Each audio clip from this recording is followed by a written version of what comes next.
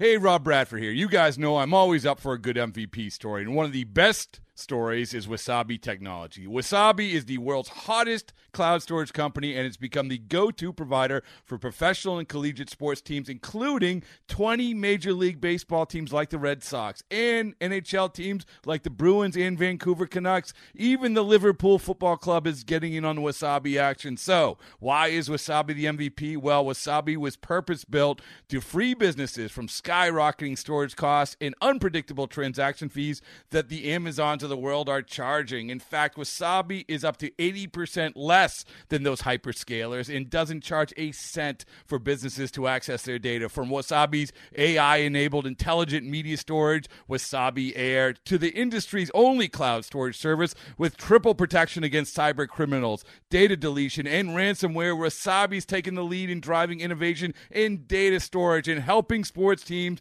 to unleash the power of their data. Wasabi, another Boston-based championship team. This is Green and Gold history. 50-plus years of stories, championships, and colorful characters. A's are the world champions. This is A's baseball. This is Green and Gold history. All right, Green and Gold history. We were talking about this, A's players that turned into very good broadcasters. And obviously, we just lost somebody who I know meant so much to you, me, Cody, and Ray Fosse. But when you think of all of the different players that end up being broadcasters for the A's, we'll start with your honorable mention. Yeah, there have been a lot of them. And I've been fortunate enough to work with most of these guys in the last 30 years that I've been. Yes. So, and I feel privileged by that because, guys I grew up watching or watched play, and then now to see him broadcast and be part of this A's family. We've had a lot of great ones. And some guys who didn't even make my list who are working still in the big leagues now is Mike Blowers, who's been a part of the Mariners broadcasting team since the 2000s. Chris Singleton, who does ESPN radio. You hear him with Roxy Bernstein a lot. I remember when he was with the A's in 2003, and he talked about wanting to become a broadcaster, and he actually came up into the TV booth, and he taped an open with Greg Papa, just kind of like practicing to get something on tape. He actually did it in full uniform, which was kind of fun, but he had a big interest in it. I thought he does a really good job. Mike Bordick was a very good broadcaster for the Orioles until they cleaned house. A couple guys who I think would still be great broadcasters. One's still playing, and that's Stephen Vogt. His career is in broadcasting. There's no doubt. We saw him during the playoffs a couple of years ago with Turner, and they used him, and he was terrific. No doubt with his personality, he's going to be a great broadcaster. And one guy I really wish would come back and be a broadcaster, and that's Terry Steinbach. The few times that he's come in and sit in the booth, whether it be a guest or just doing an interview, Terry Steinbach is fantastic. Great personality, a great talker. I just wish that he would just say, you know what, I'm done coaching. I'm going to become a baseball broadcaster because he'd be terrific.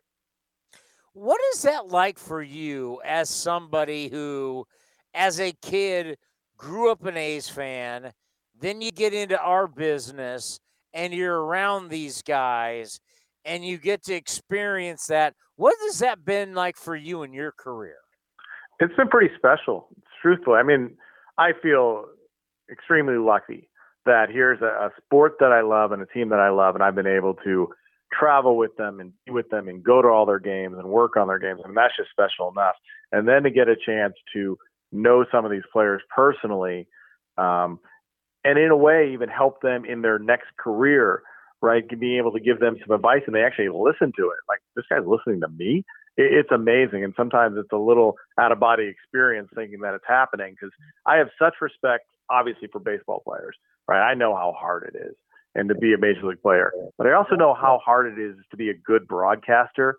And I love broadcasters. And I have, you have this double mutual respect for these guys who are great players and they become great broadcasters. I'm just in awe of that. Yeah, definitely not easy to do. All right. Number 10. Number 10, he was only a short-time A for only 9 games in that 03 season. But, You know what? He's made himself into a tremendous broadcaster. He's a friend of this program. That's Steve Sparks, who's been doing color with the Houston Astros for a long time. And, Sparks, again, his A's career only 9 games, but Game 4 of the 2003 ALDS, Tim Hudson leaves after an inning. Steve Sparks comes in and gives 4 innings of relief, only giving up a 2-run homer to Johnny Damon, left with a 4-2 lead, had a chance to be the winning pitcher in an A's clincher there, and didn't go that way. But Sparks, you listen to him on the Astros broadcast, and there's just this natural enthusiasm, right? He's not faking it. There's just natural enthusiasm in calling the game. He's not a polished broadcaster, but you want to listen to him because he's having so much fun doing the games. I think it's a real fun listen if you listen to Astros radio. And he's real. I think that's the one thing that, all the times we have gotten the opportunity to have him on the program and have him on the field is he's real. What you see is what you get. And you know what? He loves the Coliseum. He loves A's fans. He loves coming back here. Yeah, it's real. I mean, again, you have this person with such enthusiasm for the game, and it shows in all ways. And he is real. He's not afraid to show that how much he appreciates what's going on and that he gets to call baseball games. Number 9. Number 9, probably not doing enough Major League Baseball for my taste. My experience came doing a lot of college baseball, but fans know him from the MLB Network because he did a lot of studio stuff. But as a game analyst, he was terrific, and that's Eric Burns. And, doing college baseball with Burnsy was so much fun. He really was the Bill Walton of college baseball because you never knew what he was going to say. It would be a stream of consciousness. He would just go off on things, but he had so much fun, and he did the work.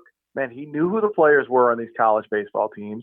He talked to them, and he was just a joy to have around. And we got to the point where we needed to put a camera in the broadcast booth so we could watch Eric during the games because he was so animated. And he would give little clinics. He would get up, and he knew how to work the medium. He knew how to talk to players.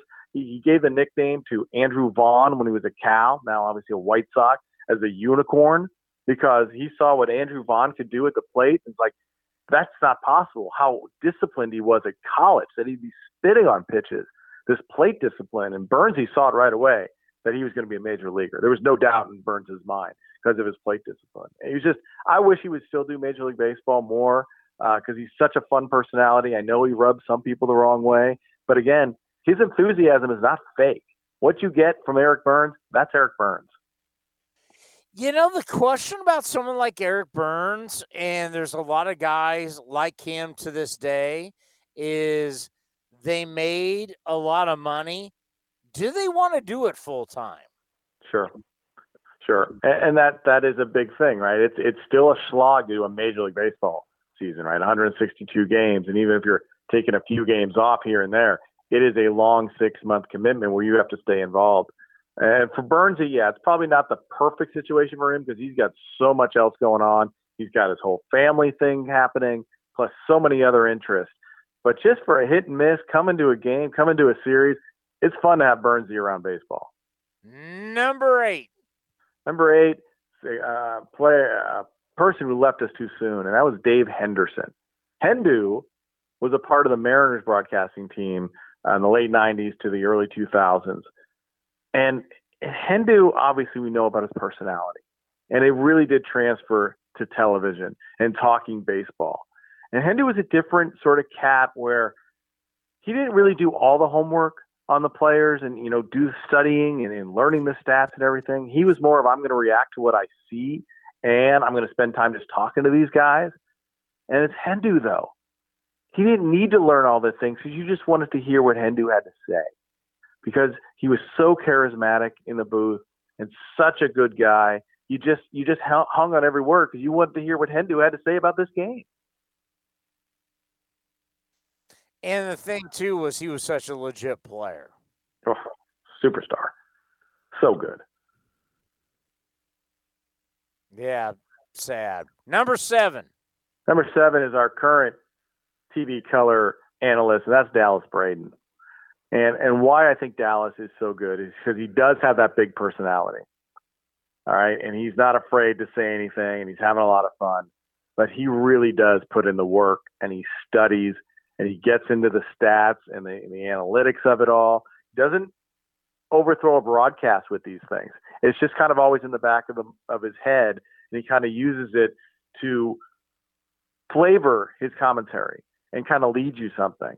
And, Dallas had to learn how to be a TV analyst, right? And that's why I think what the A's did with him, starting him off kind of down on the field as a third member of the team, where he would just interject thoughts here and there, really helped him become a broadcaster and learn what's important and what's not. And I remember interviewing Dallas when he was with the Sacramento River Cats back in '08. And there you could see he already had this love of the game, but also this wanting to communicate his love for the game. And it just grew as his career went. And Dallas really does put in the work. And it's so nice to see somebody who he wants to get better. And he's able to be coached, right? You can tell him things. He's an athlete. And he wasn't that great a superstar that he's not going to listen to you. He's going to try and take every bit of information from different sources to become better at his craft. And Dallas is really putting in the time, and I think it pays off. You make a good point. Like, you can over-prepare, and it really doesn't do anything for you. You can under-prepare, you can over-prepare, but it really is how do you present yourself to the audience, especially as a color guy. Right. You don't want to overwhelm them with either stats or too much inside baseball stuff.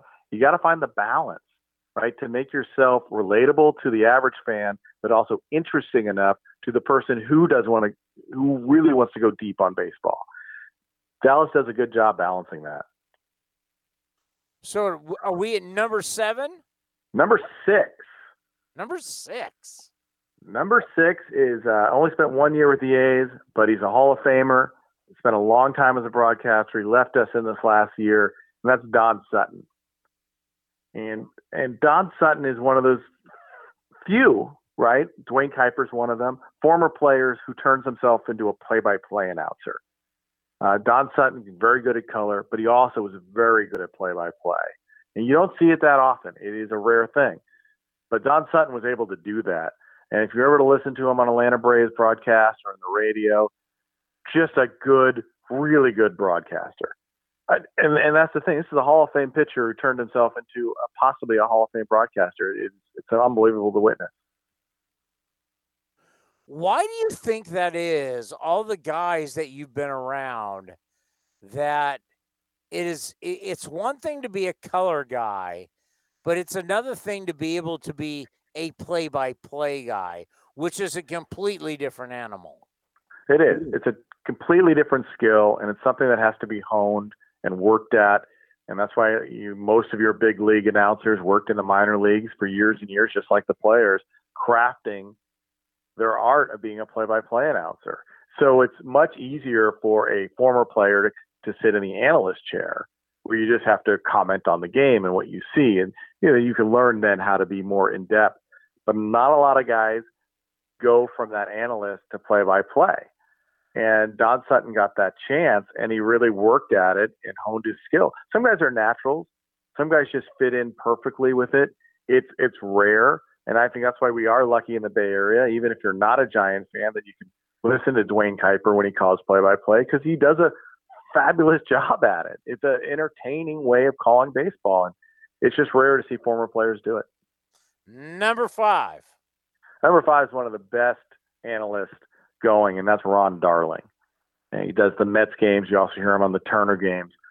Darling, when he was with the A's, showed an interest in broadcasting. And then after he retired, we actually brought him back on some of our KICU broadcasts. Also, at the time, I think it was Fox Sports Bay Area, used him on pregame. But you could see even on the early games that we worked with him on KICU how good he was going to be. Because Ron Darling, he went to Yale. His intelligence is off the charts. He's a tremendous communicator.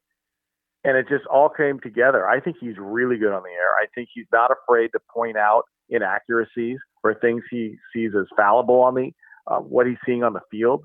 I think he's really good at that. He doesn't pull punches, but he does it in such a good way that it doesn't feel over the top. I think Ron Darling's a really special talent in the broadcast booth. Yeah, I think there's no question about it. It's kind of like he's a natural, and the thing that I like about him is that he's very honest, but it never comes across as like he's being a bad guy. Yeah, he doesn't. That's the way. He kind of has a way of saying things.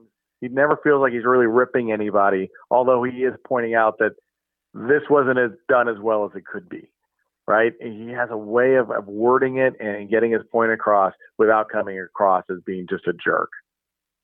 All righty, next, number 4. Number 4, Reginald Martinez Jackson. All right, so I got plenty of personal stories for Reggie. Because when I first started doing stats with the A's, Reggie was doing the A's broadcast. This is 91 and 92. But think about this. When Reggie was still a player, ABC was using him. They were using him on Wide World of Sports. They were using him on Battle of the Network Stars. There's Reggie doing the interview. There's Reggie interviewing Telly Savalas. That's how big a personality Reggie was, and what a good broadcaster and what a fun guy he was. Doing the A's games with him was at times challenging because Reggie was moody. And sometimes he'd be in a good mood, sometimes he'd be in a bad mood. And when I first started doing games with Reggie, here I'm doing stats, I'm sitting behind him. He has no idea who I am, and he has no respect for me because he doesn't know me. And it took me pointing something out in his career that he did not know to gain his respect. We're doing a game one night, and Mike Heath was playing for the Tigers at the time. And I write a note to Greg Papa, and I said, Reggie was teammates with Mike Heath. In 1978, they were in the World Series together. Mike Heath even played in the World Series game with Reggie. So Papa brings this up on the air, and Reggie looks at him and goes, I was never a teammate with Mike Heath. I was never a teammate. I never played with Mike Heath. And Greg's looking at me. And I'm like, no, Reggie is definitely wrong. So at the time, we didn't have Baseball Reference or Retro Street where you just call it up on the computer. But I had the baseball encyclopedia with me. And I bring it out, and I open the page to Mike Heath, 1978, New York Yankees, World Series. And Reggie looks at me, and he just kind of goes, damn, you were right. And from that moment on, I had Reggie's respect. Pretty interesting when you think about doing broadcasting with someone like that who was as big of a star as he was at that time. I mean, Reggie Jackson was Reggie Jackson. That was a big deal. It was a huge deal. I mean, think about him doing ABC Wide World of Sports as a player. He was still an active player. Doing Battle of the Network Stars, primetime television. Reggie is one of the it's Howard Cosell and Reggie Jackson. I mean, think about that. It doesn't happen today where active players get that big of a stage. Now, we see active players doing color, like we saw Adam Wainwright join on one of the playoff crews, and he was very good. But it's still a rarity for that to happen. But to be in primetime, your number one show, and believe me, go on YouTube and watch some of these Battle of the Network Stars from the early 80s. It's tremendous television, and it's Howard Cosell and Reggie Jackson. Number 3. Number 3, another one who's passed us by, and that's Joe Morgan. And I know Joe Morgan as a broadcaster was very much a polarizing figure. And he played 1 year with the A's in '84, his last year as a big leaguer. And Joe Morgan did Sunday Night Baseball for a long time with John Miller, but he also did A's games in the 90s. He did Giant games, playoff games for ABC. You think about the '88 ALCS with A's and Red Sox. It was on ABC with Gary Bender, Reggie Jackson, and Joe Morgan were the announce teams. But Joe, he loved baseball. You couldn't take that away. Yeah, he wasn't into the news stuff, and he didn't read Moneyball because he thought Billy Beane wrote it. He didn't believe in any of that stuff. But Joe Morgan was really one of the first sabermetric players, because when you broke him down as far as getting on base and stealing bases and hitting for average and hitting for power at a second base position, and he was a sabermetrics darling as far as career, even though he didn't believe in any of that stuff. But that's what he did. He played baseball in the right way, in his way. And then he talked about it on the air. Again, polarizing. He was sometimes a little too rigid in his beliefs, but he was still very entertaining if you got to know him. And the other thing about Joe Morgan, this is my favorite Joe Morgan thing. So he would always greet everybody the same way with what's happening, what's happening. He'd see, anybody in the hall he'd see, it'd be what's happening, what's happening. Depending on how much he knew you was how much excitement you would get from the what's happening, what's happening. If he knew you, he would look at you and go, what's happening, what's happening? If he had no idea who you were, it'd be what's happening, what's happening.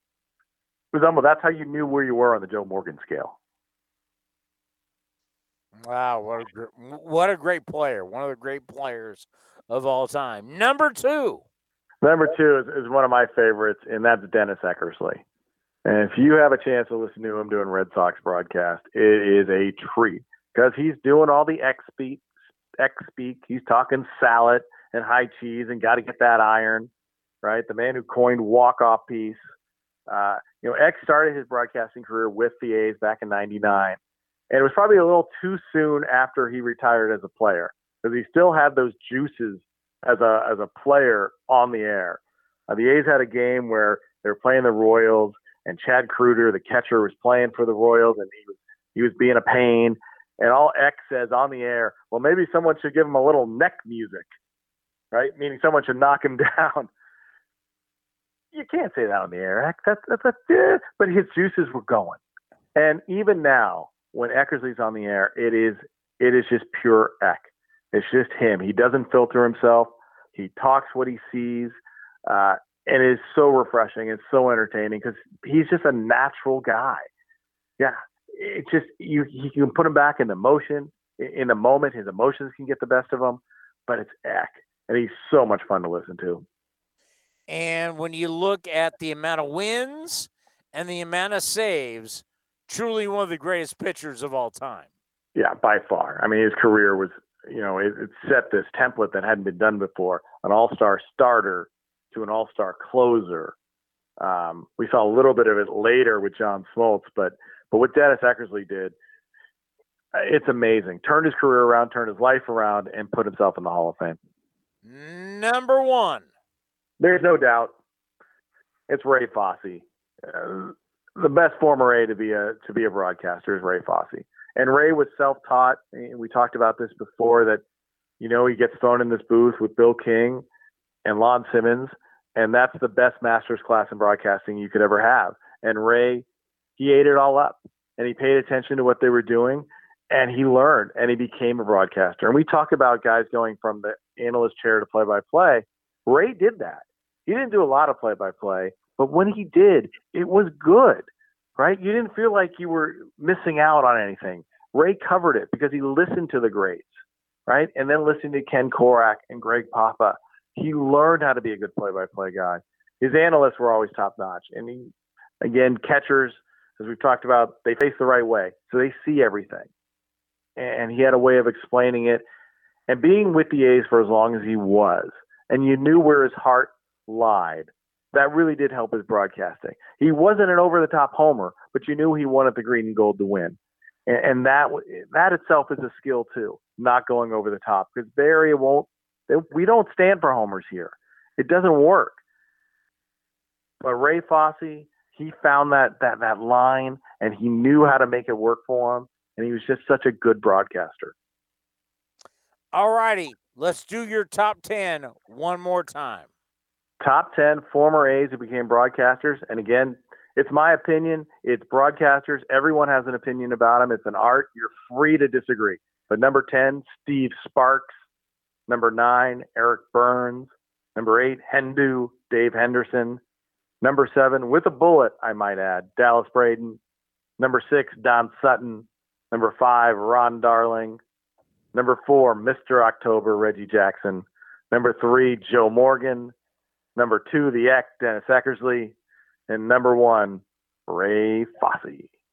Oh, just great stuff. All right, my friend, be well, be safe with you and the family, and we'll talk to you coming up here in December. All right. Be well, Townie. The great David Feldman, our A's historian. This has been a presentation of the Oakland Athletics.